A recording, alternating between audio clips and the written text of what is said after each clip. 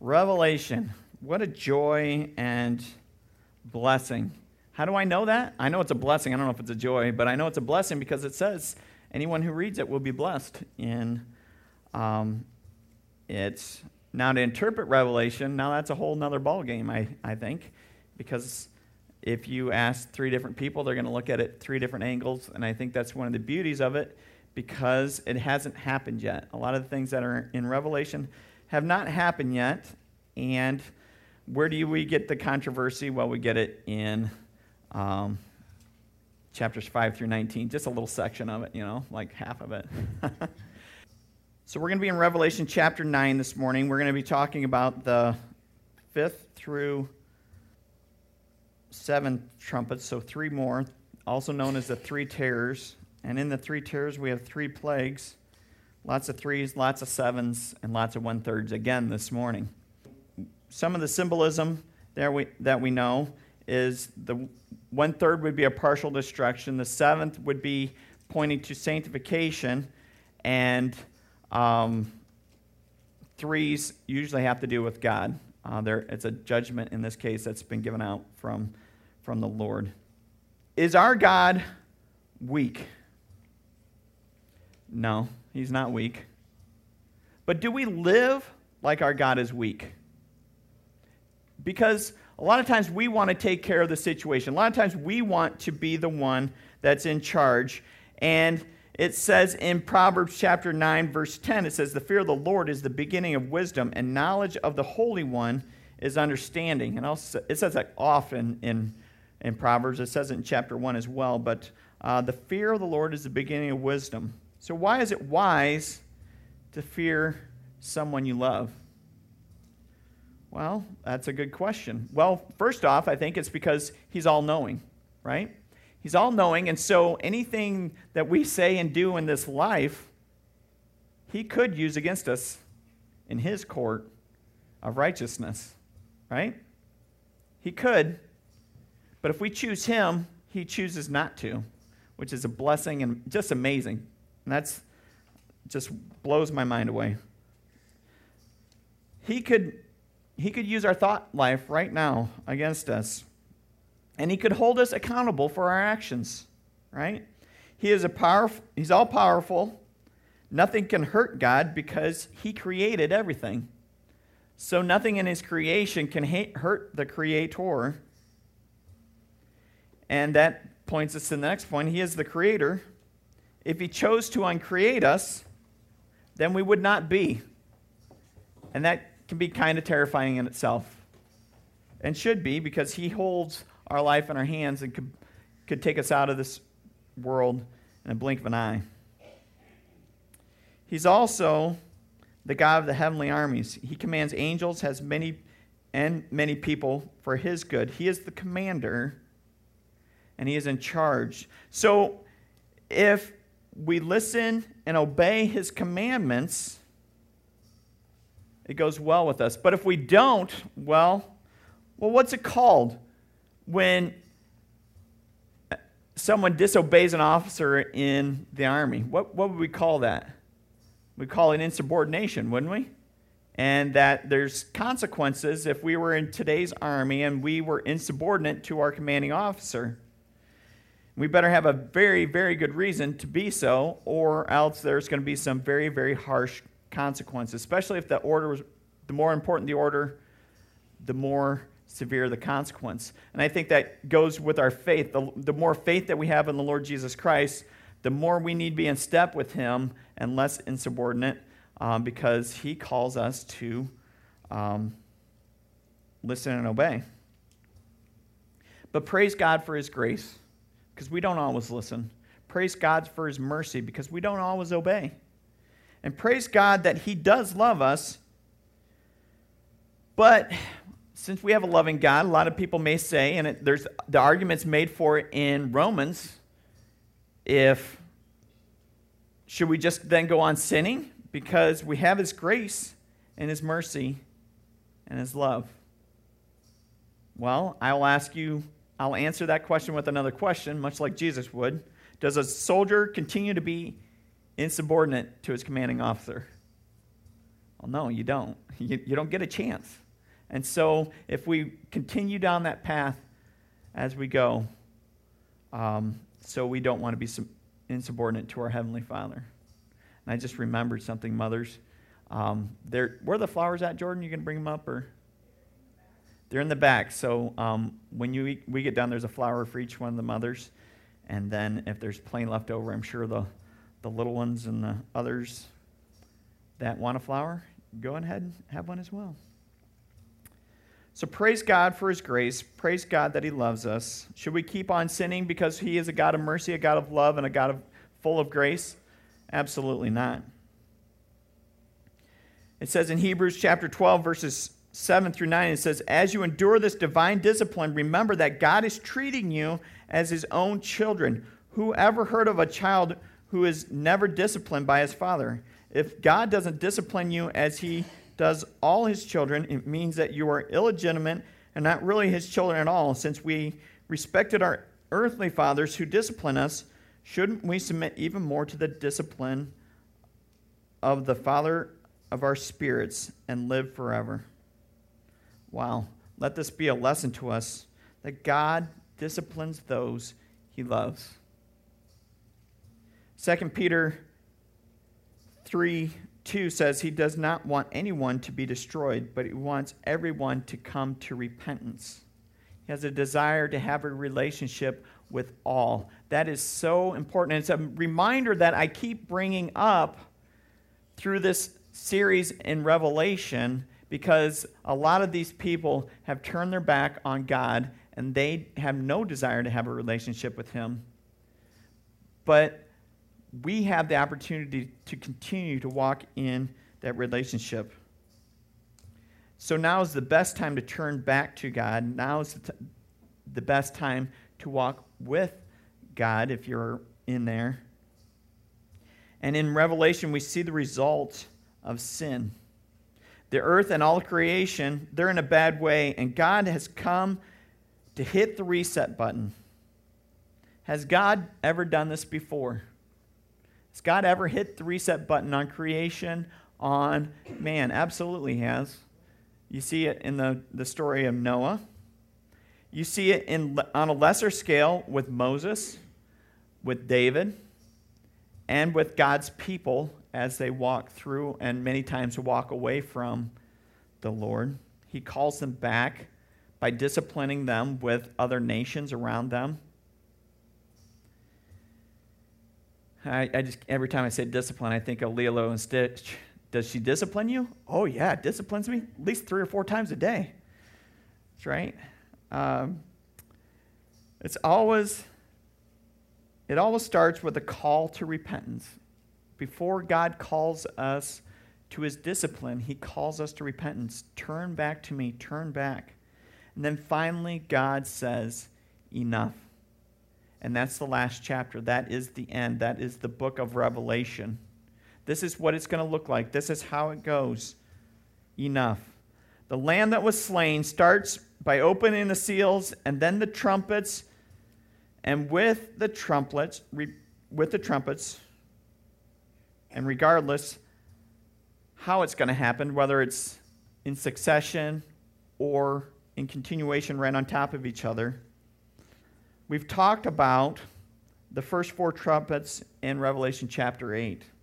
And it didn't look good because God, He's either terraforming the earth again, taking it back. He's saying He's leveling the mountains back, which maybe He brought them up when sin came into the world. I don't really know. I wasn't there. Jesus was. So I'll wait and I'll ask Him when I get there. But this is also similar to the plagues in Egypt. We talked about that quite a bit last week. And those similarities are that God separates His people from the Egyptians. And so in the first 4 plagues in Egypt, the Egyptians get the gnats, they get the flies, and so do the Israelites. Why does He do that? He wants to remind them that they need to call themselves out and be separate. Get rid of your idols. Get rid of sacrificing to these Egyptian gods. They're not near as big as I am. And if you don't do it, there's going to be cause for you to be in this punishment as well. But they do. They get rid of their idols. They set themselves apart as holy to the Lord, and God honors that by separating them out from the plagues, clearly pointing that these are God's people. And he does it once again here in Revelation chapter 9. And so where we're going today is God is calling us out of a sinful lifestyle. He meets us where we are in relationship with him. So I ask you, where are you with your journey with him? Some of you have been journeying with the Lord for many years. You paid off your due card and you're good. You're solid workman. Some of us are thinking about joining, right? And that's a little bit of union talk, but it's very similar, right? And so as we keep going on, we read this in Revelation chapter 9, 1 through 12. Now, before we get into this, I've heard from more than one, Revelation is very confusing. Good. It's very confusing to me too, because if you knew how it went, then I would have you come up and preach too. It can be very daunting. My encouragement to you, if you're having a hard time with Revelation, is to go back and read the Gospel of John, right? Because it's the same author. One, you get to hear John's style. You get to hear how loving Jesus is. But is there a wrathful side of God as well? Absolutely. And that's what Revelation is. And so when you read Revelation, sit down and read it as one chunk, because it was a letter to the church to encourage them to keep going. Read it as one reading. And the nice thing about that is Revelation likes to define itself later on in the book. And as you read on, you'll recall, oh, that's what he was talking about in chapter 4. That's what he was talking about in chapter 7. Oh, I understand. And it starts to make the big picture, helps these little details go through really well. So if you're struggling with Revelation, that's one way to look at it. And remember, God wins. God wins in the end, right? So that's the most important thing. So Revelation chapter 9, 1 through 12 reads like this. Then the fifth angel blew his trumpet, and I saw a star that had fallen to the earth from the sky, and he was given the key to the shaft of the bottomless pit. And when he opened it, smoke poured out as through a huge furnace, and the sunlight and the air turned dark from the smoke.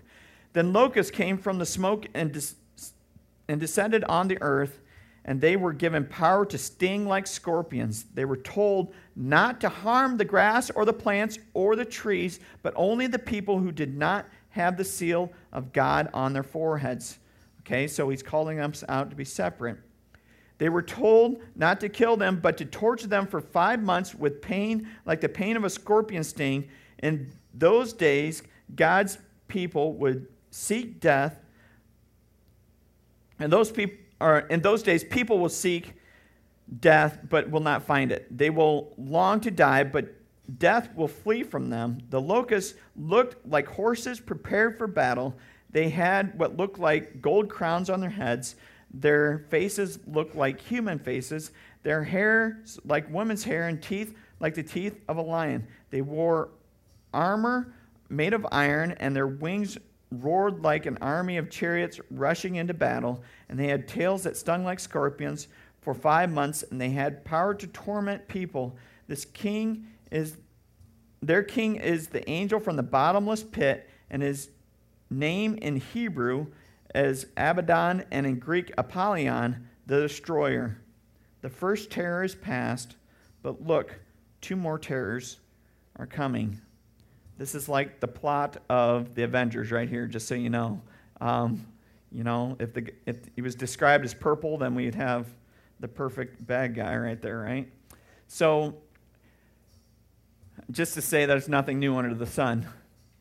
There's nothing new. There's the stories that we get in Hollywood or anything, they all come from something that God's created and how he's going to end creation, right? So Satan is given the keys, because you look at this, the star that has fallen is a reference to Lucifer. Lucifer was one of the cherubim around the throne. He was the most beautiful angel. He was set apart in this beautiful robe, and he desired one thing. A lot of people say that Lucifer's job was to funnel and make sure God got the praise. And pretty soon he started to siphon off a little bit of that praise into himself and to where he wanted it all. And that's exactly how he tricked Adam and Eve. You could have it all. You could have it all. If you just believe like I believe, you could have it all. Well, where do you get these things? How do I know this? Well, if you look at Isaiah chapter 14, Ezekiel 28, and chapter 38 and 39 of Ezekiel, that's where you kind of get Lucifer's story, okay?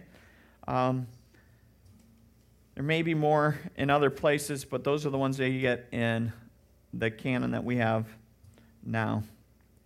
So smork, it's a combination of things, I guess. It's mostly smoke. It pours out and blocks the sunlight, and the air turns dark. Then out of the smoke come these locusts. And I say that they're little demons, of which we have not seen the likes.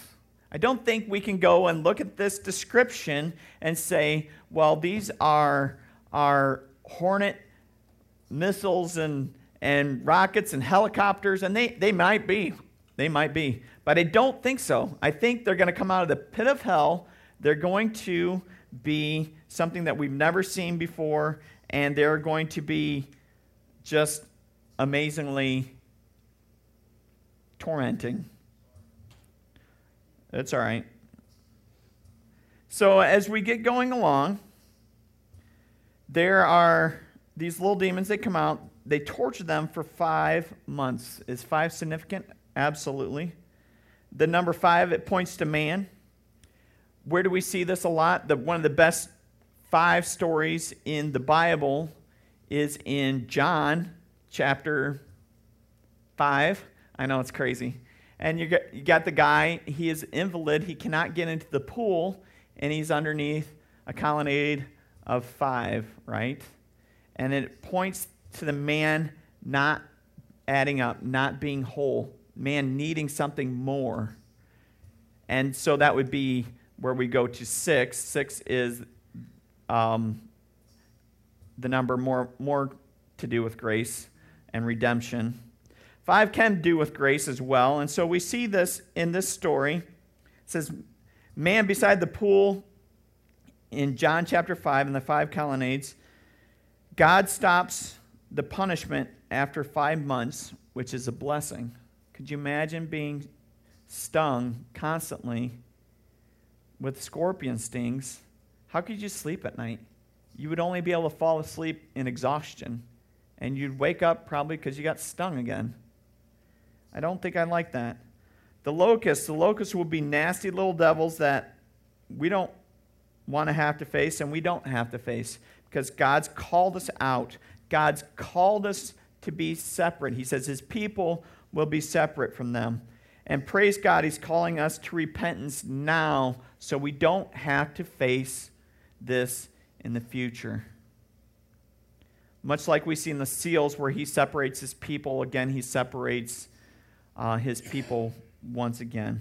Now, we can escape this judgment if we repent of our sins now and we listen and obey God. God's calling us out of a sinful lifestyle, and he meets us where we are at in relationship with him. So I ask you, where are you at in your journey with him? Let's continue on in Revelation chapter 9, 13 through 21. Then the 6th angel blew his trumpet, and I heard a voice speaking from the 4 horns of the gold altar that stands in the presence of God. And the voice said to the 6th angel who held the trumpet, release the 4 angels who are bound in the great Euphrates River, and the 4 angels who have been prepared for this hour and this day and the month and year were turned loose to kill 1/3 of all the people on the earth. And I heard the size of their army, which was 200 million mounted troops. In my vision I saw the horses and the riders sitting on them. The riders wore armor that were fiery red, dark blue, and yellow. The horses had heads like lions, and fire and smoke and burning sulfur billowed from their mouth. 1/3 of all the people on the earth were killed by these 3 plagues, by the fire and the smoke and the burning sulfur that came from the mouths of the horses. Their power was in their mouths and in their tails, for their tails had heads like snakes and the power to injure people. But the people did not die in these plagues, the people who did not die in these plagues still refused to repent of the evil deeds and turn to God. They continued to worship demons and idols made of gold, silver, bronze, stone, and wood, idols that can neither see nor hear nor talk or walk. I guess it's walk. And they did not repent of their murders or their witchcraft or their sexual immorality or their thefts, because they were their own God. The second terror brings the 3 plagues. And again, we see judgment fall down on the earth. We see a grand army of 200 million with the horses, the heads like lions. And they release the 3 plagues, and 1/3 of the population will die. Now, we've already had 1/3 of the population. And if we kill off another 1/3, does that mean we have 1/3 left? No, that's not how it works. If you kill off 1/3, you're left with 66%. And then of that 66%, you kill another 1/3 in a sense, right? So, surely, here and now, they see that God is God, and these demons came from the pit of hell. So they're going to turn from their devils, they're going to turn from their sins, and they're going to turn to the Lord, right? No. And that's the thing that breaks my heart. I think I see that even somewhat today. We see God calling us to repentance. And we don't want to turn from our sin. We don't want to turn from the things that we like, that we enjoy, that give us pleasure. And some of those things aren't bad, right? There's things that we can get pleasure out that aren't sin.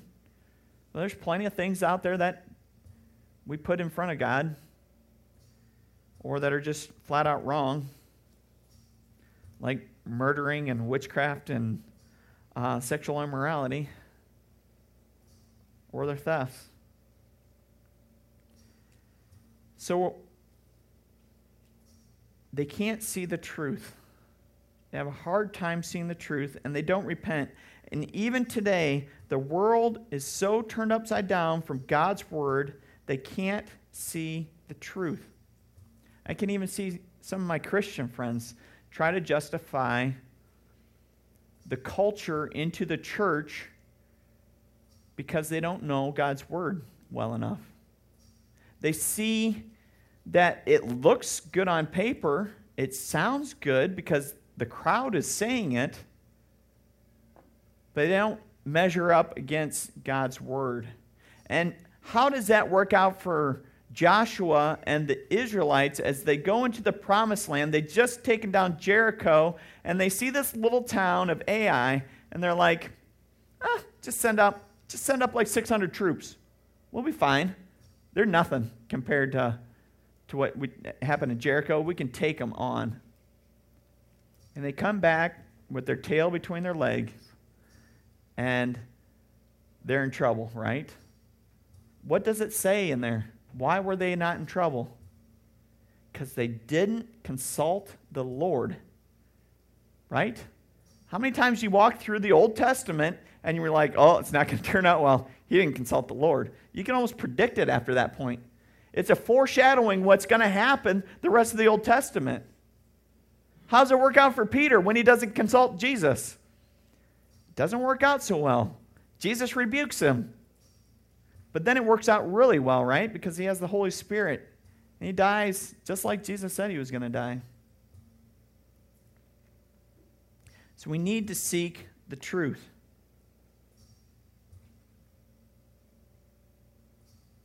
It'll go well with you. And like we see here, man is still defiant. They say they will not submit to God. In a sense, they become their own gods, and they're worshiping themselves. Well, do we see that today? Or maybe as a better question, of course we see that today. Where do we see that today? All right. Prepare for the stomp on the toes. I'll try to do it gently. My good friend here, Mr. iPhone, notice it's not called Uphone.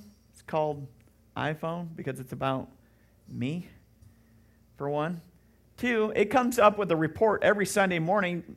Not only am I going to get convicted, but now every Sunday morning I'm going to see my report on here that says average week report. It's actually down 12% from last week. Of an average of 7 hours and 3 minutes a day that I've been on this phone. 7 hours a day. And this week I've not been reading a book on my phone. So is that convicting? Probably is. Now I can say, well, I have to do, I can make all excuses in the world, right?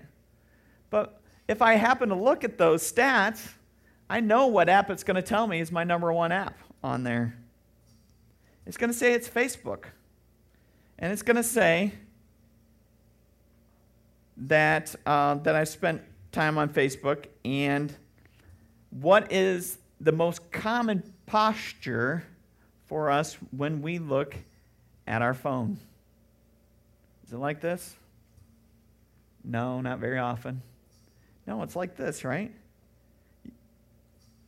High schoolers today, junior hires, you about run them over because they're not paying attention where they're going because they're looking to see what all their friends are doing. What they want to know is how many people are going to like their status. Did anybody else like my status this week? And it could be a give and take of that. I'll give a little bit to get a little bit, But my posture is one of submission when I'm bowed to my phone. So what are we, or who are we worshiping in that instance? We're worshiping ourselves because we want to see, or we're worshiping our community many times. Perhaps we can't see God because we can't see past ourselves. So God is calling us out of a sinful lifestyle. He meets us where we are in relationship with Him. So where are we, or where are you at in your journey with Him? I'm knocking it down 12%, but I still got a long ways to go, right? I don't think I was in my Bible for 12 or 7 hours a day, and I question that stat, but it is what it is. Let's continue to move on to Revelation chapter 10. We're going to read the whole thing. Revelation chapter 10. And then I saw another mighty angel come down from heaven, surrounded by a cloud, with a rainbow over his head. His face shone like the sun, and his feet were like pillars of fire. And in his hand was a small scroll that had been opened, and he stood with his right foot in the sea and his left foot on the land. And he gave a great shout like the roar of a lion. And then he shouted the seven thunders. And when he shouted, the seven thunders answered.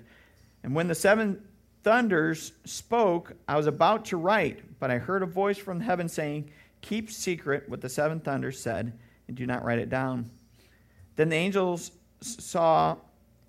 I saw standing on the sea and on the land raised his hand toward heaven, and he swore an oath in the name of the one who lives forever and ever, who created the heavens and everything in them, and the earth and everything in it, and the sea and everything in it. And he said, "There will be no more delay. And when the seventh angel blows his trumpet, God's mysterious plan will be fulfilled.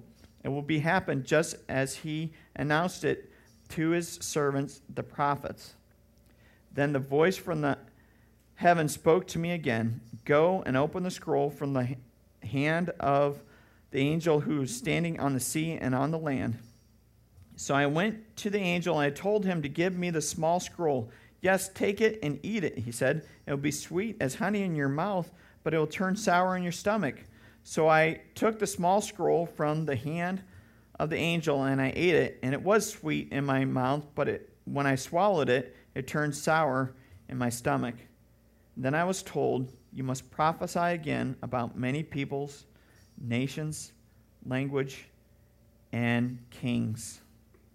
And if you look at the King James Version there, it says you will prophesy to, not about, which I think is probably a more accurate translation. Sanctification will be complete. Once again, we see a finality, kind of like we saw in chapter 7, where the last seal is open. Here we see the seventh trumpet is open. Things are coming to a culmination. This is one reason why I think these events are stacked on top of each other when the seventh seal and the seventh trumpet have so many commonalities between them. That's not to say that this is how it's going to be, because we're all going to find out at the end, and I might be wrong. But here we see the sevens again. And remember, 7 speaks of sanctification. Well, what is sanctification? It's the walk in your journey toward holiness, to be like Jesus, to be like God, right? That's what sanctification is, to be more like Jesus. The process of seeking holiness is trying to be more like Jesus. And how do we know what we are to listen to and obey? Well, we read the Gospels, right? And if you are new to church or you're new to reading the Bible, start with the book of John. And then try out Matthew, Mark, or Luke.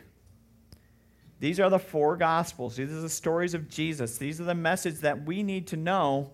And I believe this is what the small scroll is.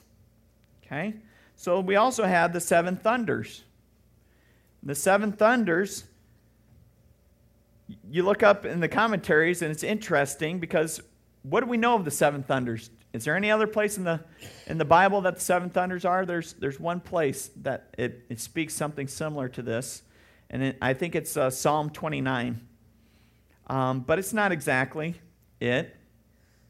So it says, don't write it down. So there's some things that we're not meant to know. There's some things that we're not supposed to know about this time of destruction, about this time of playing back and forth. And we have an open scroll. We have an open scroll there, and we are to know what is in the open scroll. So we're not supposed to know what the 7 thunders say, but we're supposed to know what the scroll says. And I believe the scroll is the gospel message, because I think everything hinges on Christ.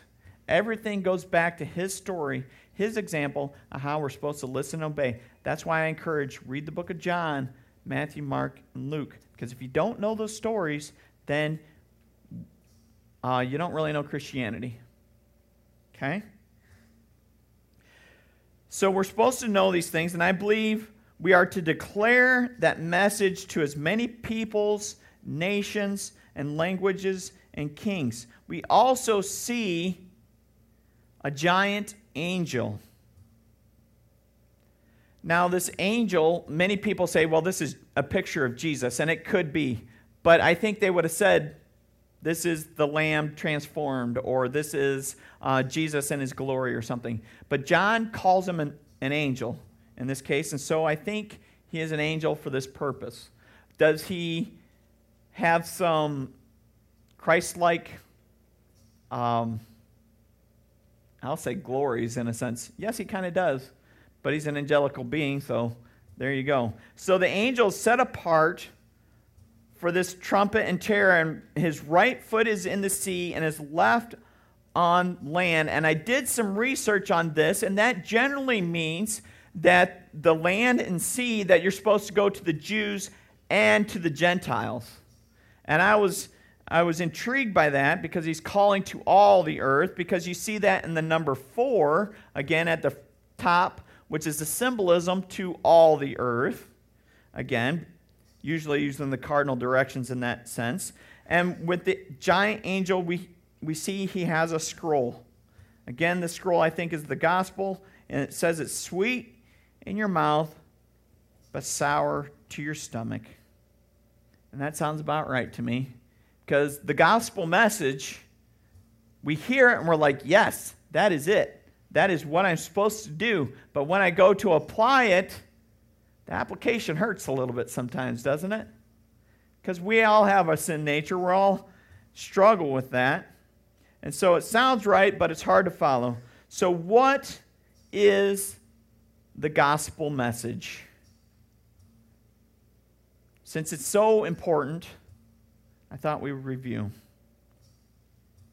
Since the beginning of time, God wanted to be in relationship with mankind. And in his perfect creation, he wants us to know him, and he wants us to know him, and he wants to know us. However, man sinned and was cast out of God's presence because he cannot be in the presence of sin. He is holy, he is separated from sin, so we have to go out of his presence. So he doesn't destroy us right then and there. He casts us out of his presence. However, sin, there's consequences for it, wasn't there? We see the ground is hard to work. It brought about death. And it brought about pain and childbirth, right? You're like, amen to that.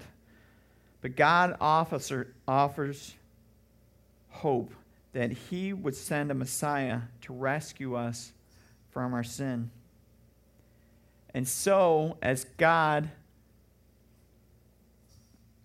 searches for men to be in relationship with him, they turn wicked, and God's got to shorten their days. That's the story of Noah and the flood. And so he says, I will call out one tribe. And that's a story of Abraham, right? Which eventually becomes the Israelites, because that would be Abraham's grandson, Israel, a.k.a. Jacob, right? And so he calls out them. He says, I'll call this one people to set the example for me, and all the nations will know that they are called to me. And Moses he struggles with them. He says, don't forget your promise, Lord, to all the nations, not just to our people, but all the nations are going to know this. And he's like, they're wicked people. And then I'm going to destroy them. Moses says, no. And then about 2 paragraphs later, he's like, go ahead, just destroy them. God's like, no. Don't you just remember what you told me? And there's this struggle that goes on between that relationship, and God gives Moses help, right? And they continue on, and we see it comes up to this point where the timing's right. Hope is in despair, and God answers by sending his son. He sends his son to teach us how to live. He sent his son to set the example of how to live, and eventually die for our sins. Just like we read in Micah chapter 6 today. Do I desire your sacrifices? Not unless they're perfect. And the only one that was perfect enough was God's Son, Jesus Christ. And he died for our sins. Because God the Father can't be in the presence of sin, God offers us the solution to death. For the penalty of our sin is death, or if we're still alive and we still don't choose God, it's his wrath, right? That we find here in Revelation. But right when we thought there was no hope, God offered up his son to die on the cross as a payment for our sin, and we have a way to be free from sin and death. And we realize that the sacrifice Jesus Christ did for us. We set our pride aside, and we ask God to forgive us of our sin through the blood of Jesus Christ. Because without the payment of blood, there's no remission of sin. There has to be blood. And so what better way to remediate any of the sin is to have the perfect sacrifice. And that's what God knew would have to happen right when he created man. Did Jesus know it? Did Jesus know that he was going to have to die? Absolutely. He was right there with God at the beginning of creation. He knew that he was going to be the answer to sin and death. And he chose it with joy. That's what Paul says in his writings. He offered to do it freely. He saves us from God's wrath or death.